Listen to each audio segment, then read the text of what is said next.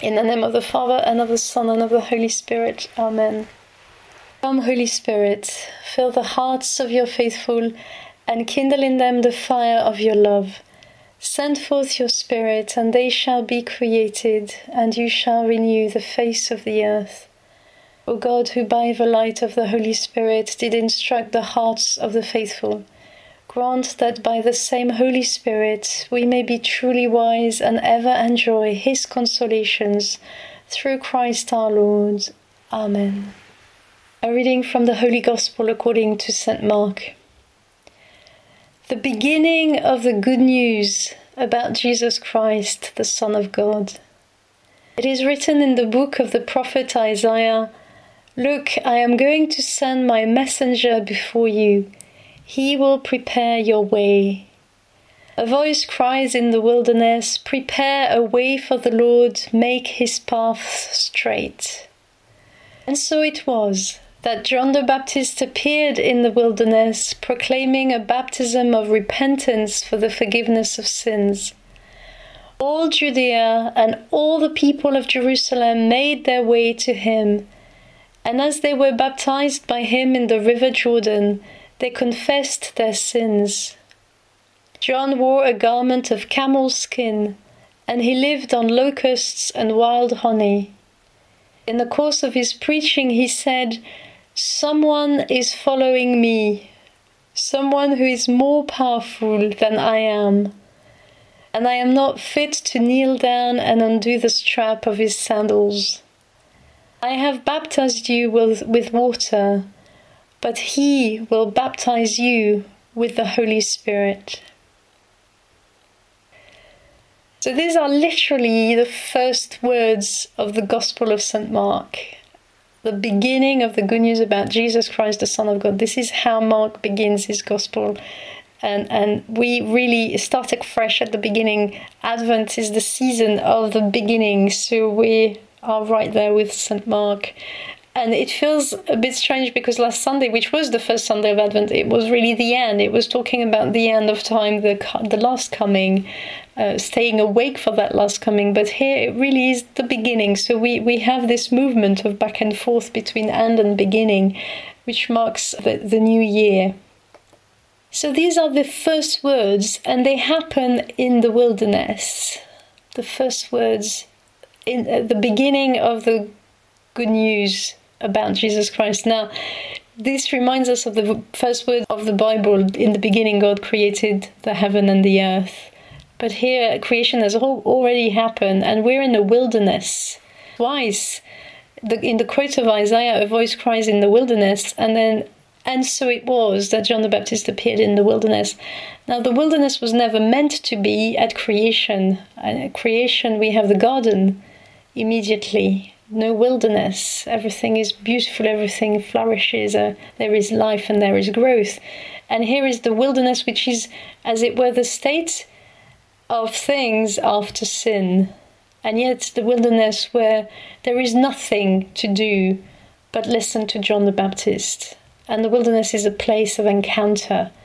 And so the beginning of the good news about Jesus Christ happens in the wilderness, where no other focus is given, but which is still the inherited place of barrenness, the desert. We're in a world that has been marked by sin, and yet we have the beginning of the good news, something good and something new, which is happening here in the very place where we messed up with sin. We are in the wilderness of Judah, not far from Jerusalem, and we're by the Jordan. So we're in the place that historically a lot of things happened in. First of all, it's the spot about Jericho, really. That's the wilderness of Judah, between Jericho and Jerusalem. And it's the spot where Joshua led Israel into the promised land when they crossed the Jordan at the beginning of the book of Joshua, where they marched around the city of Jericho. The wall fell down. And Joshua, of course, is the same name as Jesus. Joshua, Jesus, is exactly the same name. And here in that wilderness, here's the proclamation of the good news about Jesus Christ, this new Joshua in the wilderness of Judah coming in to again lead his people into the promised land, not a physical land, but the presence of God, the country, the promised state for which we are made originally. It's also the place, the wilderness of Judah by the Jordan is the place where Elijah was taken up to heaven.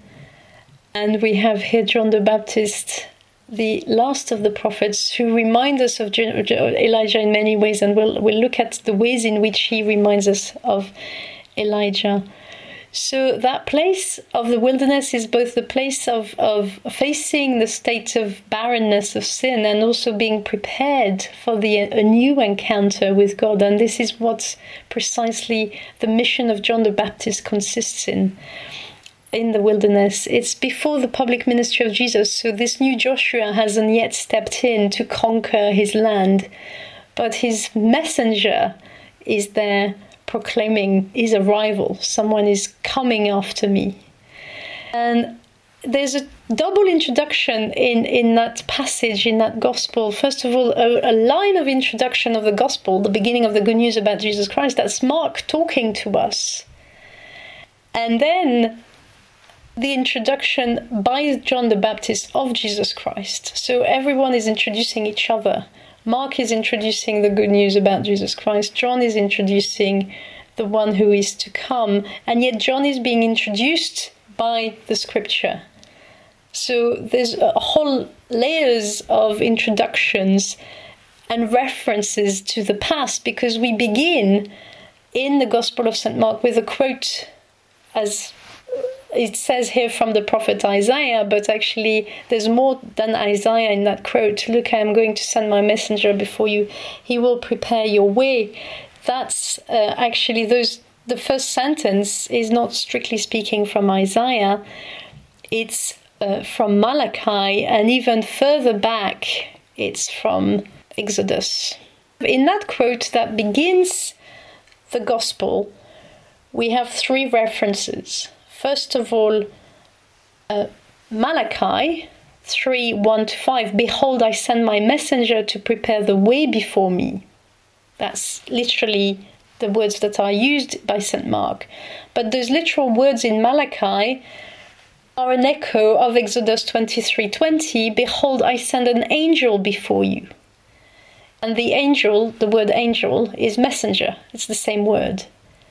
So this is this quote from Exodus, Malachi, and then suddenly we have the quote from the prophet Isaiah, "A voice cries in the wilderness, prepare the way of the Lord, make straight in the desert a highway for our God." You can see the words that come beforehand in Isaiah 40:1 and 2 are not the words that are quoted in St. Mark. And yet in Isaiah we have another echo of Mark in the word good news. Evangelion, the good news, is precisely what Isaiah is talking about in slightly later on in the same chapter, chapter 40, Isaiah 49-11, "Get you up to a high mountain, O Zion, herald of good tidings." But this is in the feminine, and it's about Zion in the feminine, messenger of the good news. It's exactly the same thing, the messenger of the good news. It's the only time that good news appears in the Old Testament as good news. So the one who evangelizes before is Jerusalem, Zion, who is evangelizing Judah, and further than Judah, anyone who's interested, really, your God is coming. Behold your God. Behold, the Lord God comes with might, and his arm rules for him. And now the good news is announced by John the Baptist to the same people of Judah, not far from Jerusalem in the wilderness. So that's, if you want, a little bit of the context. And who is it that we have with us? So we have Mark, who introduces his gospel, John, who introduces Jesus. John speaks, and it seems that what he says has a universal impact. It seems everyone is touched by his word. And in fact, John, as we know from Josephus, who was a Jewish writer who was not Christian at all, was very famous. He was a very, very famous figure at the time, and it was recorded that people flocked to him. But Mark really goes to town with this, and he says, all Judea and all the people of Jerusalem made their way to him. There's a sort of universality about the message of John. It's for everyone.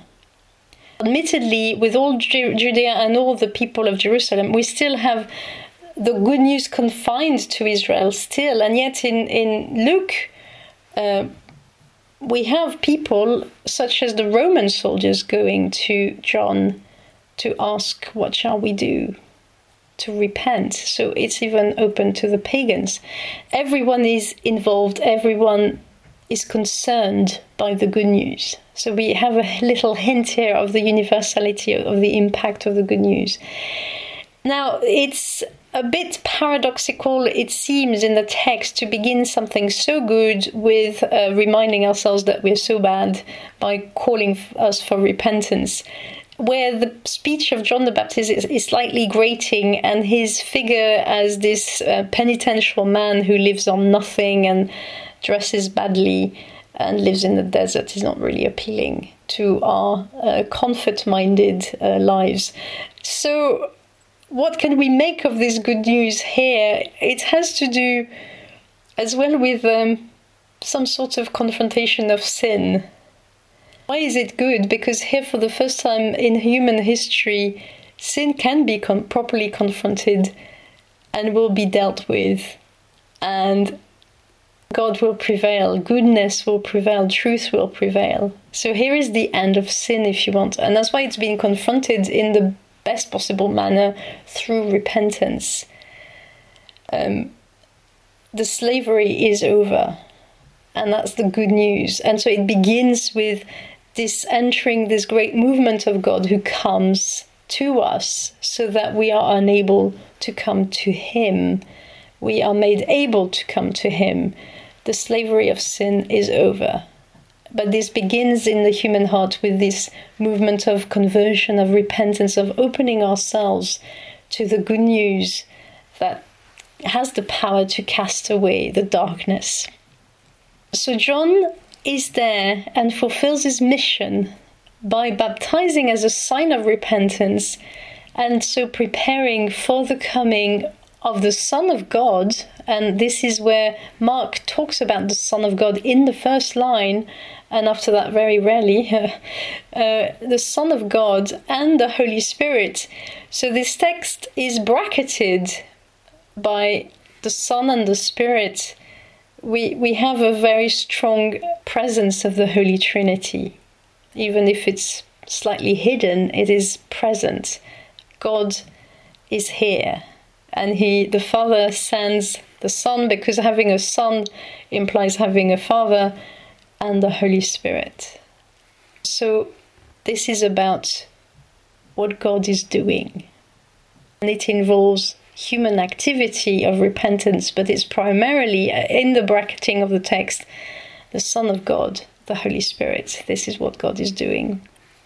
And John is sent. I am going to send my messenger before you. And so it was that John the Baptist appeared. He appears not of his own initiative, but he is literally sent, which is what messenger is about, what the angel is about, someone who is sent with a message by God. So God has the initiative. It is his decision, his action to step into human history, to step into that spot of the wilderness through the words of John, and to bring people back to himself, as it were. Right, so we have the scene is set, and I've talked about it quite a bit already. It is the beginning of the good news, which is wonderful because we don't know when this is going to end, and I'm going to talk about that later on. But here, if for the first time in human history, we can say that something is absolutely, utterly good. There is something absolutely, utterly new. And this is really how we understand the incarnation. The incarnation in our understanding, in our Christian understanding, is the fundamental event that changes everything. that reverses a bad situation into a good one, and not just into a nice one or a fairly good one, but into an absolutely good one. The incarnation makes the most amazing, wonderful thing out of a fairly bad thing. Not that we're bad, we're good, but we really end up destroying ourselves through sin, which is our experience. And even if we may feel good about ourselves, we just have to open the newspaper or the internet to see that. But here, for the first time, steps into the world something, or rather someone, who is utterly and absolutely good, and not only good for himself, but good for us. Here is hope coming into human history. And to this day, it is the same hope that we share. This has not changed. God has come. God is coming. So the beginning of the good news, no words like that could have been uttered properly beforehand in the Old Testament. And that's probably why the only reference to it is this Isaiah quote, Isaiah 49, Zion, herald of the good news, which are being fulfilled now in John the Baptist, who proclaims to Zion the good news.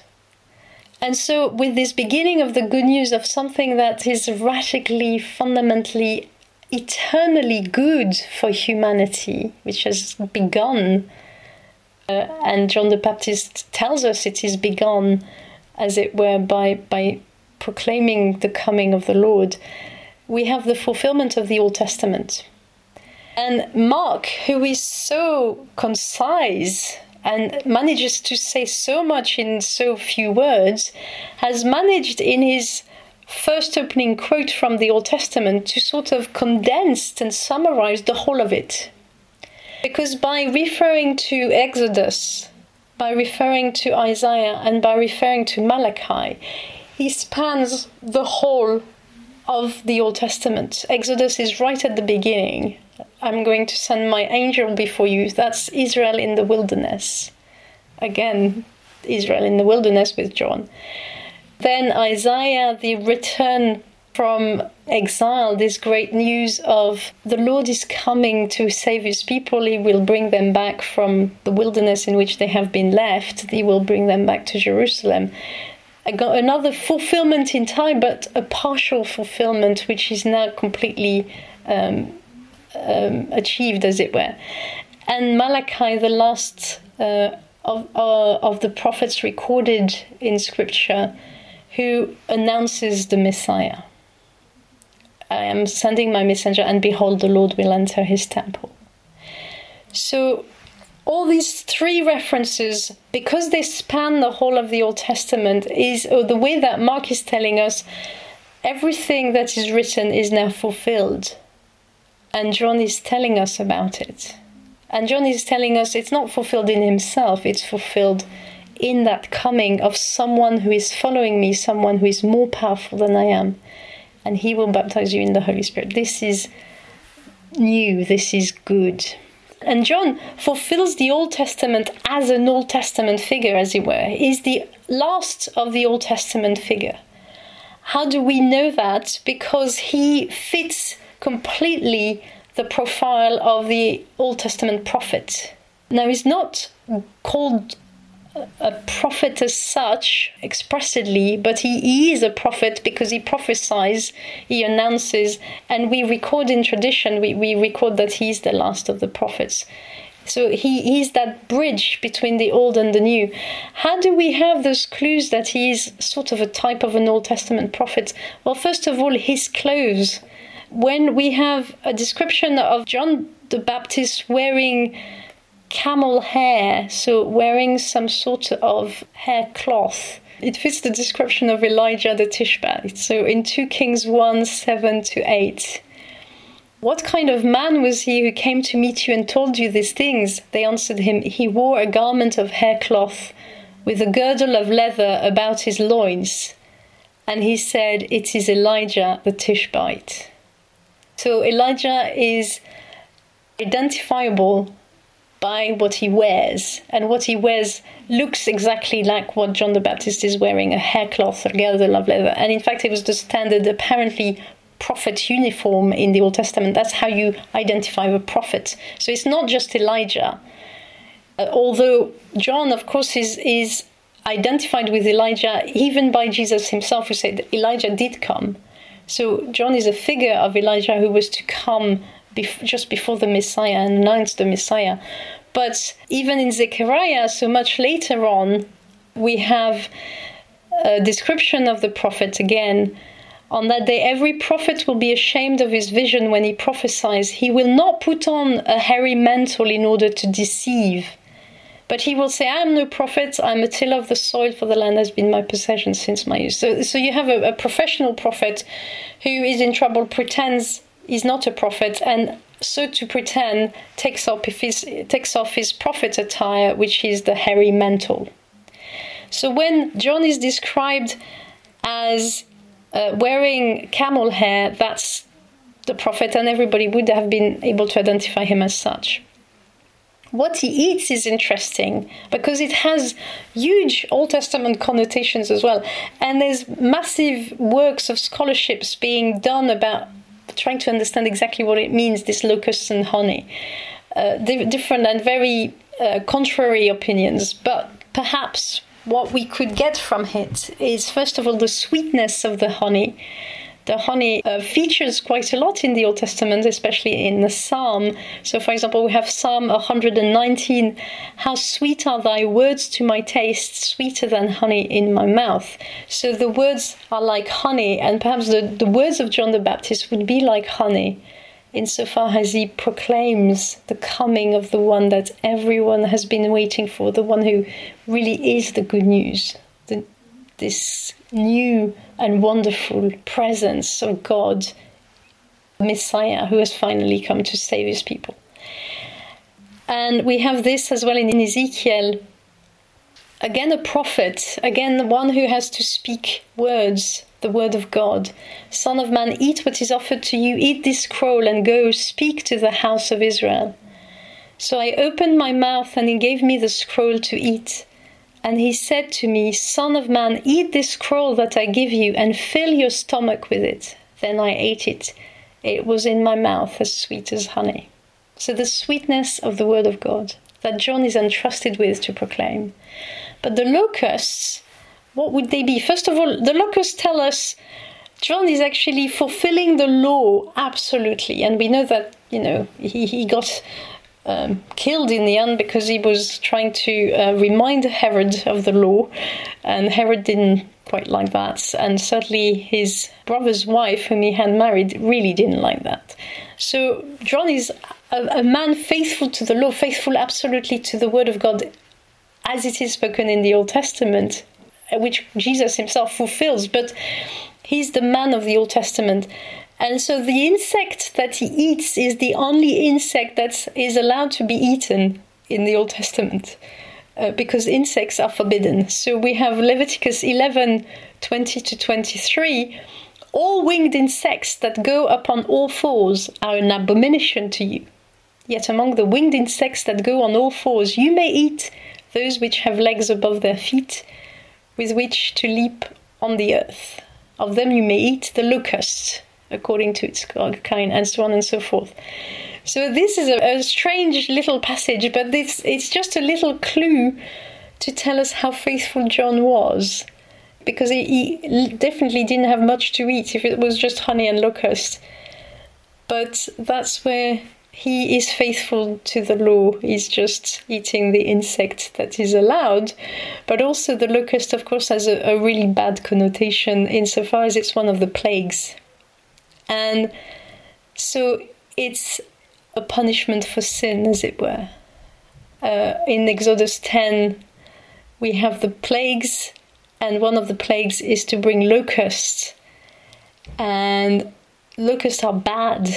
And so there is a sense in which, as much as honey is the good and is the sweetness of the word of God, the locust coming into the mouth of John, and so therefore to somewhat with that connotation of the mouth, John speaks words that are also difficult to hear, that confront sin and that proclaim a punishment for sin, which we know John did and does, certainly in the other Gospels, in a more fierce way than in Mark. John has to preach the good and the bad, because they're both sides of the same coin. When the absolute and utter goodness of God comes into the world, evil is confronted, wherever it is, however small it is, and the place of confrontation of evil is the human heart. And that's why the call to repentance is absolutely inevitable if the good news is to be taken seriously and to be enjoyed and to be lived, to be received. So we can understand John to be a sort of an angel insofar as he's a messenger. Of course, he's a human being, but he acts like an angel. He's not married. He lives alone in the desert. He's a sort of different. He really is different.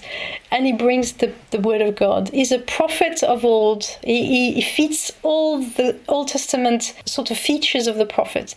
But really what I like to think of John as is a matchmaker. Because John is talked about as the friend of the bridegroom in the Gospel of St. John. But John the Baptist is the one who brings together the bridegroom who comes and is not still yet there, and the bride.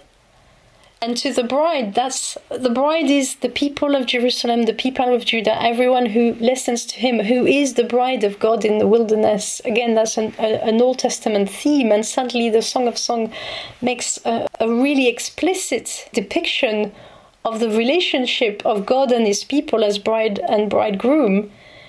But here John, he's bringing the two together. He's announcing the bridegroom is coming. This is who you're going to espouse. You've got to get ready. And so the preaching of John can be understood in terms of make yourself beautiful. You've got to make yourself presentable, because this is the one who is going to espouse you, is the one who is going to marry you, is your bridegroom coming in. No other than God himself.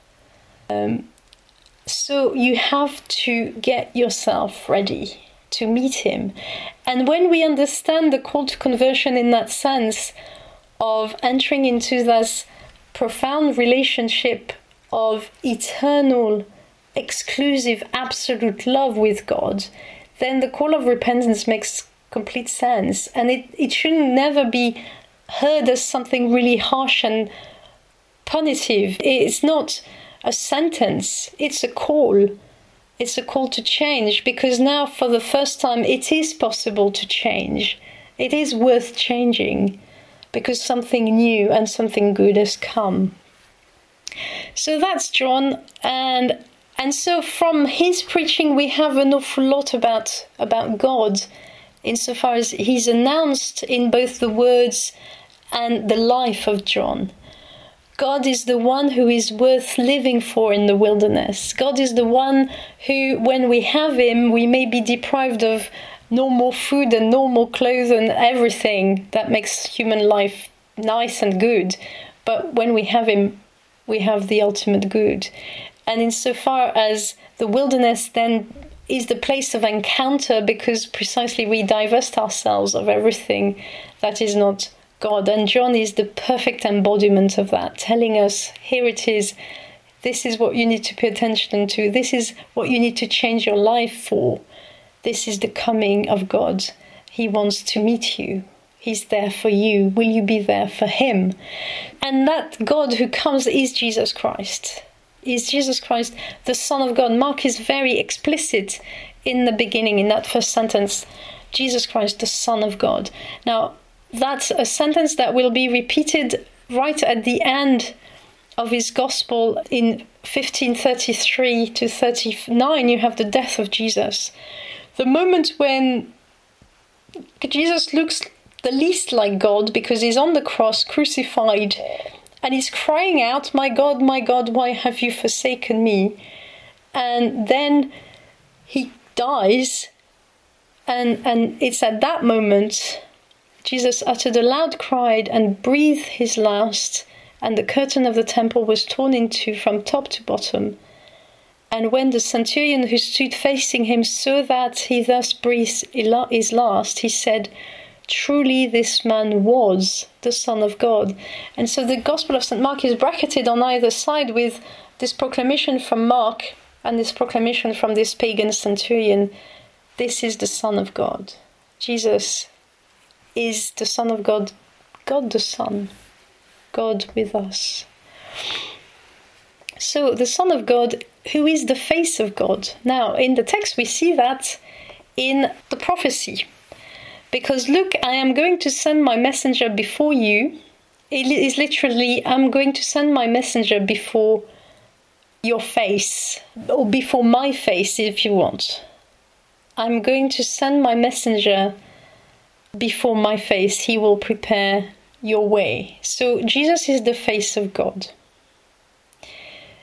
And literally, he is, through the incarnation, God cannot be seen. God doesn't have a human face in himself and, before the incarnation. In Jesus, God has a human face. We can see God when we see Jesus.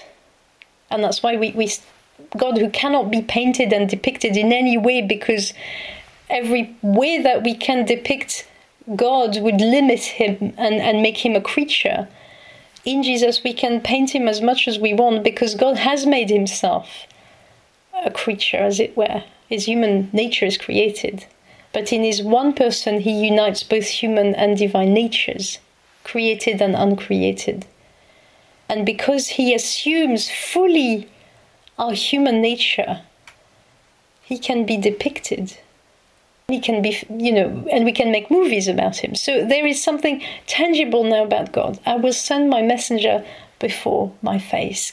Jesus is the face of the Father. He reveals the Father through his humanity. And his sacred humanity is the only way that we have to God. A way that is absolutely faithful, that we can put all our trust in. In fact, the only way that we can put our trust insofar as we can make ourselves ideas and concepts about God. But here we have the reality of God in front of us, talking to us with the human words and telling us divine realities in a way that we sort of try to understand as well.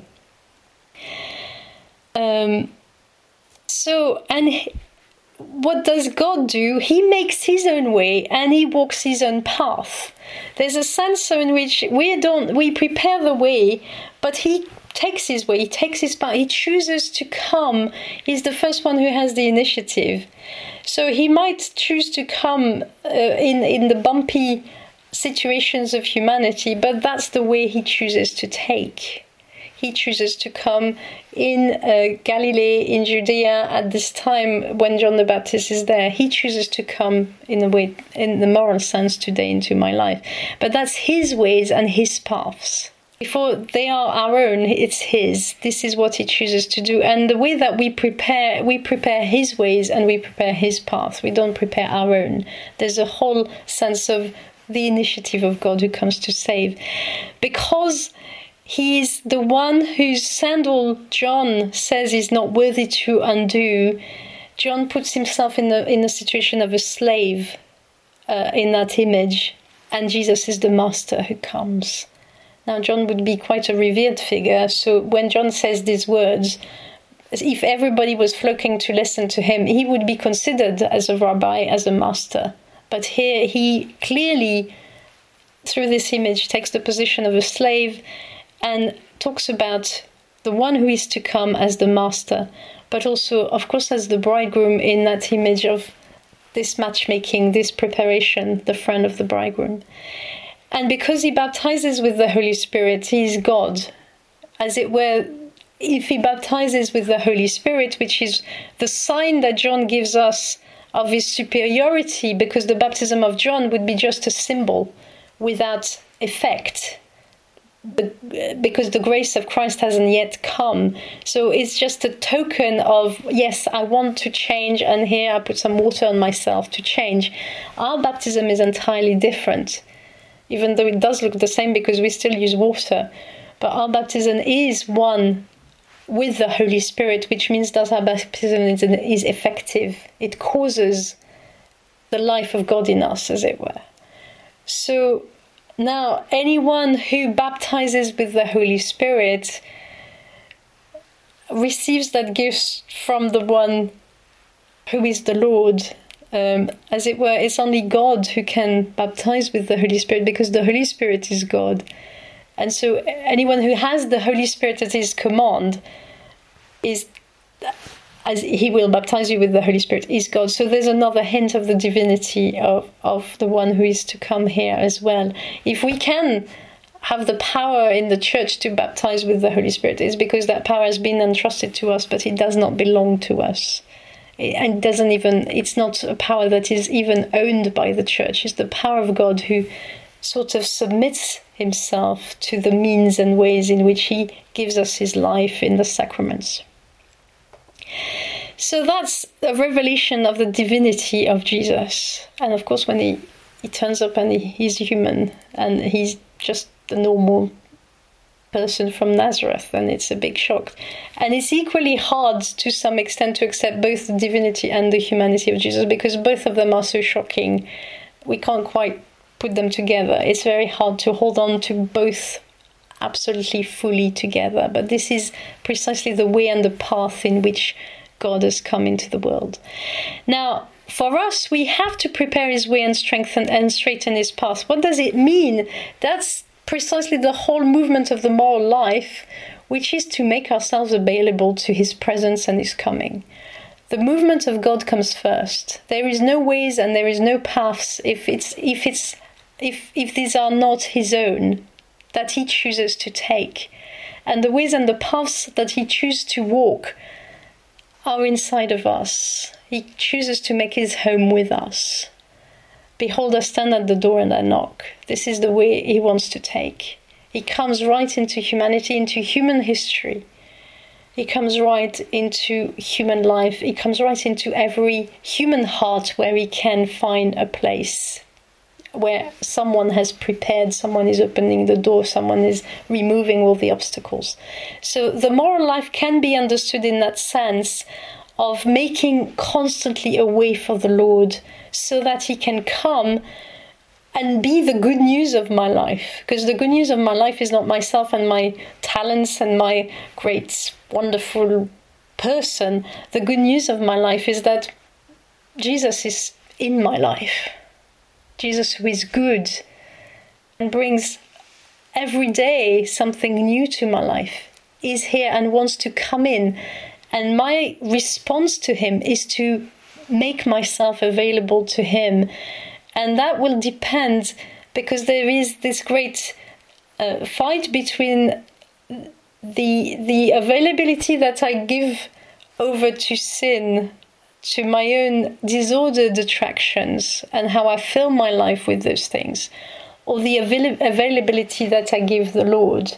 And it's going to be one or the other. And it's going to be a constant fight. And that's why when John the Baptist calls people to come and repent for their sins, he's asking them to make themselves available to something so good, which they might miss if they don't enter into that movement of conversion, of turning round, of leaving behind disordered attractions and enslavements to something, or rather to someone for whom they are made and for whom they should be supremely available. And in some way, John's life in the desert is a living picture of what it is to be completely available to the Lord, to have nothing but him. That's a model, if you want, for us all. And of course, it doesn't mean that literally we have to be in a desert with camel hair on our back. But it means that our hearts should be somehow places of wilderness, of being empty of those attractions that are disordered, be emptying of those attachments that drive us down, take us down, and being emptied of those refusal and rejections to love and to pursue selfish pursuits, so that being freed of all that, we are available for the presence of the Lord who comes. And because at the heart of the good news of St. Mark here, the good news about Jesus Christ, why is it good? Why is it new? Because for the first time, it is possible for the human person to change entirely. What God brings into the world, what God brings to humanity in Jesus, is the possibility of holiness. What do I mean by holiness?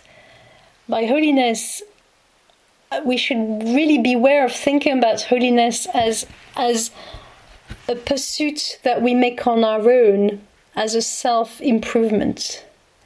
A person who is good in every aspect of their life, but achieves that on their own, that is not holiness. Holiness is to be the bride of the bridegroom. Now, regardless of this is much beyond sexuality, but it's being in that relationship of spousal love with God, which is a relationship that each one of us is called to enter into, so that He's the one. Because the moral life in our Christian understanding cannot be detached from the person of Jesus Christ. It is impossible to understand and to live the moral life, to be good, outside of this relationship with Jesus Christ, as far as Christianity is concerned. Now, that doesn't mean that there aren't good people in the world. That's not what I mean at all. And that doesn't mean neither that there are not objective standards to morality that are universal. Absolutely, it's true. But holiness, the sort of goodness for which we are made, is not within our reach because of the sinful condition in which we are. It is not within our reach, not to the degree that we want it, not to the degree that we are made for. Because this holiness that we want and pursue is nothing else than the perfection of love. And love can only be lived and be experienced and be entered into and be done, because love is something we do in a relationship. And perhaps it's from our human experience where we see someone utterly transformed by love. You know, someone who falls in love with another person is transformed by love. And that's precisely what John the Baptist is trying to tell us here. That love is coming to transform us. And so we have to be ready to receive that love. So we don't become good in order to make ourselves good for Christ, and that's how we're good, and whether He comes or not, we have to repent anyway. No, this call to repentance is really a preparation for the greater good of being with Him. Morality can only be properly pursued as a pursuit of Jesus. And in fact, the command that Jesus gives us, as it were, of course, is to love the double commandment of perfect love of God and our neighbor. But the first thing He asks of us is not, literally when He begins to speak, the first thing that He says is, follow me. Follow me. And in order to be ready to follow Him, there has to be an emptying, which is what John the Baptist is doing. And we see that very clearly in the Gospel of St. John, where the preaching of John the Baptist and the call of the apostles are linked together in the first chapter. So John preaches, as it were, he has disciples who listen to his preaching, and suddenly Jesus arrives. This is the Lamb of God. They follow Him immediately on the words of John the Baptist, because being good is not something to be pursued for oneself. Being good is something to be experienced in that relationship with the Lord, who makes us good through His love. And our response of love helps us to pursue that good to the end, if you want. I hope that makes sense. So with the Gospel of St. Mark, yes, we can change. Because we can be changed by love who comes to us in God, in Jesus. And that's a new beginning for morality, where we completely escape, as it were, the rule and regulations that we have to follow on our own. That can't be done. When morality is to be lived at least with God, and then it opens up to the neighbor. But receiving and living that relationship transforms us, and that's the beginning of something new and something good, the good news of Jesus Christ. Now, quickly, the church is precisely what happens next. When we have in the Gospel of St. Mark the beginning of the good news about Jesus Christ, the Son of God, that never ends. At the end of his Gospel, St. Mark doesn't say, now this is the end of the good news. What is the end of the good news? It's the second coming of Christ, when the bride is revealed and the bride is, comes down from heaven. So that's the vision of St. John in Revelation. And I saw the holy city, New Jerusalem, coming down out of heaven from God, prepared as a bride adorned for her husband. This is it. That's the end. But that's already what John is doing at the beginning. He's preparing the bride for her husband. Now, the end of the good news of Jesus Christ happens also with me, and to some extent it's going to be the day of my death, which will reveal my relationship, my spousal relationship with Jesus Christ will be revealed at that moment. Am I his or not? Am I his or am I mine, as it were? Am I refusing to love or am I accepting love? That moment of entry into eternity. That's the end of the good news for me, which means that the good news which started by the wilderness with John the Baptist 2,000 years ago is continuing. The good news is constantly making progress, as it were, changing. And the whole history of the church, especially in her saints, fundamentally in her saints, is the continuation of the good news. The good news is lived. The good news is experienced today. The good news is experienced in my life. The good news is experienced every time, precisely, I return to the Lord, every time I make myself available to Him, every time I turn away from my inability to love and open myself to receive His love that enables me to love. Every time I open myself to Him to be transformed by love. So the first moral act is to receive the love that makes us good. It's to turn to God, if you want. That's the beginning of morality, is to follow Jesus Christ in the Christian perspective of. That's why John the Baptist is telling us this message that is coming. That's why it is so important, because it's only with Him that anything good can happen. And so much is at stake on that. That's what we mean when we say He's the Savior, He brings salvation. We cannot save ourselves. And the standards of goodness of the world will not save us, nor will they make us happy. If we tick all the boxes and fit all the patterns that we're given by our society to follow, it's not enough. We are made for so much greater. We are made for a greater love, both to receive and to give. And it is the perfection of love that we pursue, not the perfection of a postcard life. It is the perfection of love. It's going to look messy, like John the Baptist in the desert in his camel hair. It's not really pretty to look at. And in fact, none of the saints' lives are actually quite pretty to look at. There's all sorts of weird things happening to the saints. But what they're pursuing is the perfection of love. This total availability to the good news of the Lord, who makes His way and His path in the way that He chooses into our life, in which we abandon our self-determination, our sort of standards of perfection, and submit to whatever He wants, to whatever He wills, to whatever He decides to do for us, in us, through us. No matter how messy this may look, but where we return constantly, time after time, to Him, to make ourselves available to His call, to His grace, and to His love. So the church is the communion of those, if you want, beyond the bounds of the visible church is the communion of those who make themselves available for God, enter into that relationship and receive the goodness of the good news in a way that transforms them and transforms the world.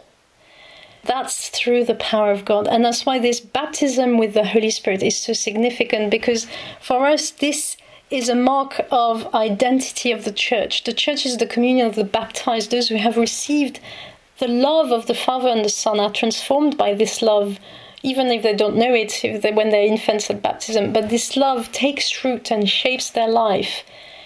This is where we find that God enters the world still. God is coming into the world still through humanity in the church.